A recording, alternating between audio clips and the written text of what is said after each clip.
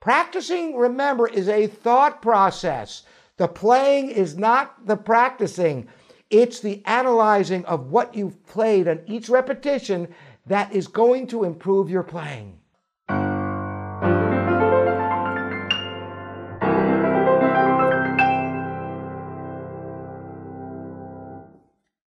Welcome to livingpianos.com. Robert Estrin here with the secret of repetition in your piano practice. Of course, repetition is an essential part of piano practice. But did you know that the essential element of repetition is not the repetition itself?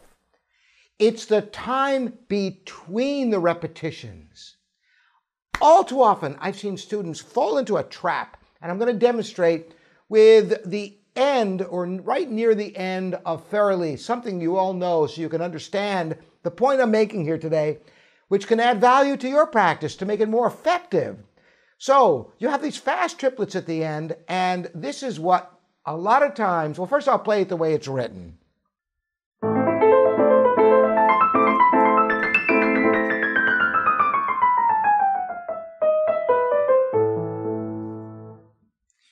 Well, suppose you're playing it and it's not coming out that way, and there's a myriad ways you could practice it. And of course, I would suggest primarily practicing slowly. You could turn the metronome on at a comfortable speed.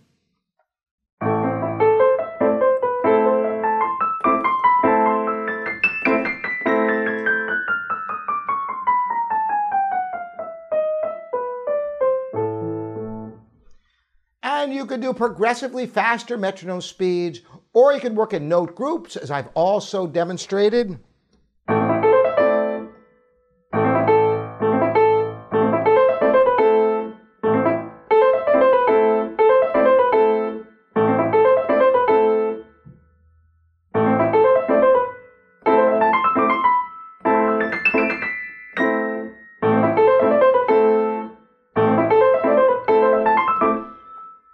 You could do rhythms, you could do so many things.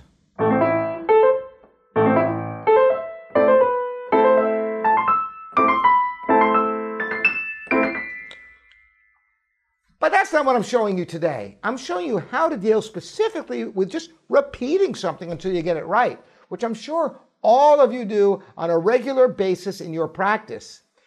And you have to remember the repetition is not where the value comes in. This is what happens if you don't take the essential time between each repetition.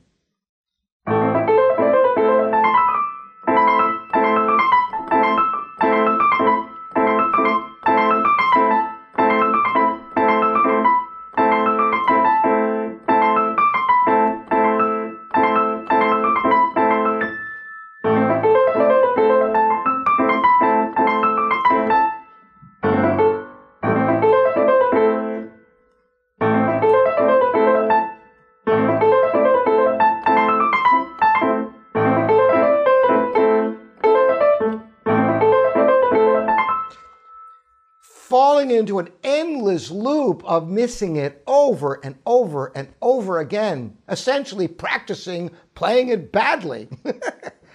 That's what you want to avoid. How you avoid this is the time between the repetitions. That is your practicing. The playing of the passage is not the practicing. The playing is only a check of your work. The work is up here between each repetition. So if you play it and something isn't clean, this is the way you approach it.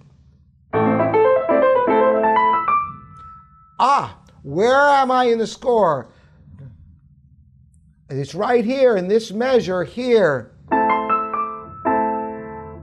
No, it isn't. It's right here. It's in the middle of the measure. I'm on the wrong page. See? So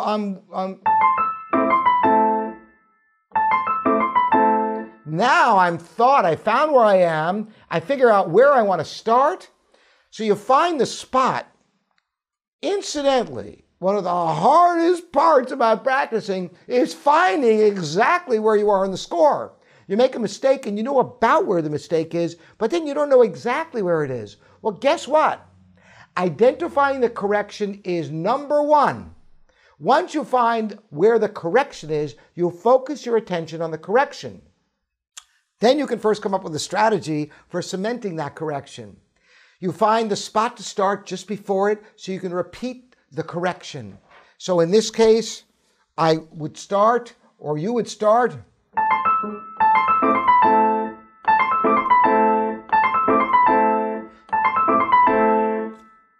Once you got the correction solidified, then you go back and see if you can put the correction into context, starting at the beginning of the passage.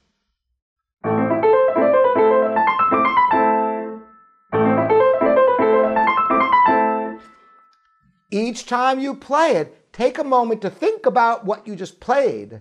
If it has come out absolutely perfect, see if you can repeat it perfectly again. If there's anything that isn't quite right, identify the correction before you repeat it. This is essential. Each time you play it, stop and think about what you just heard.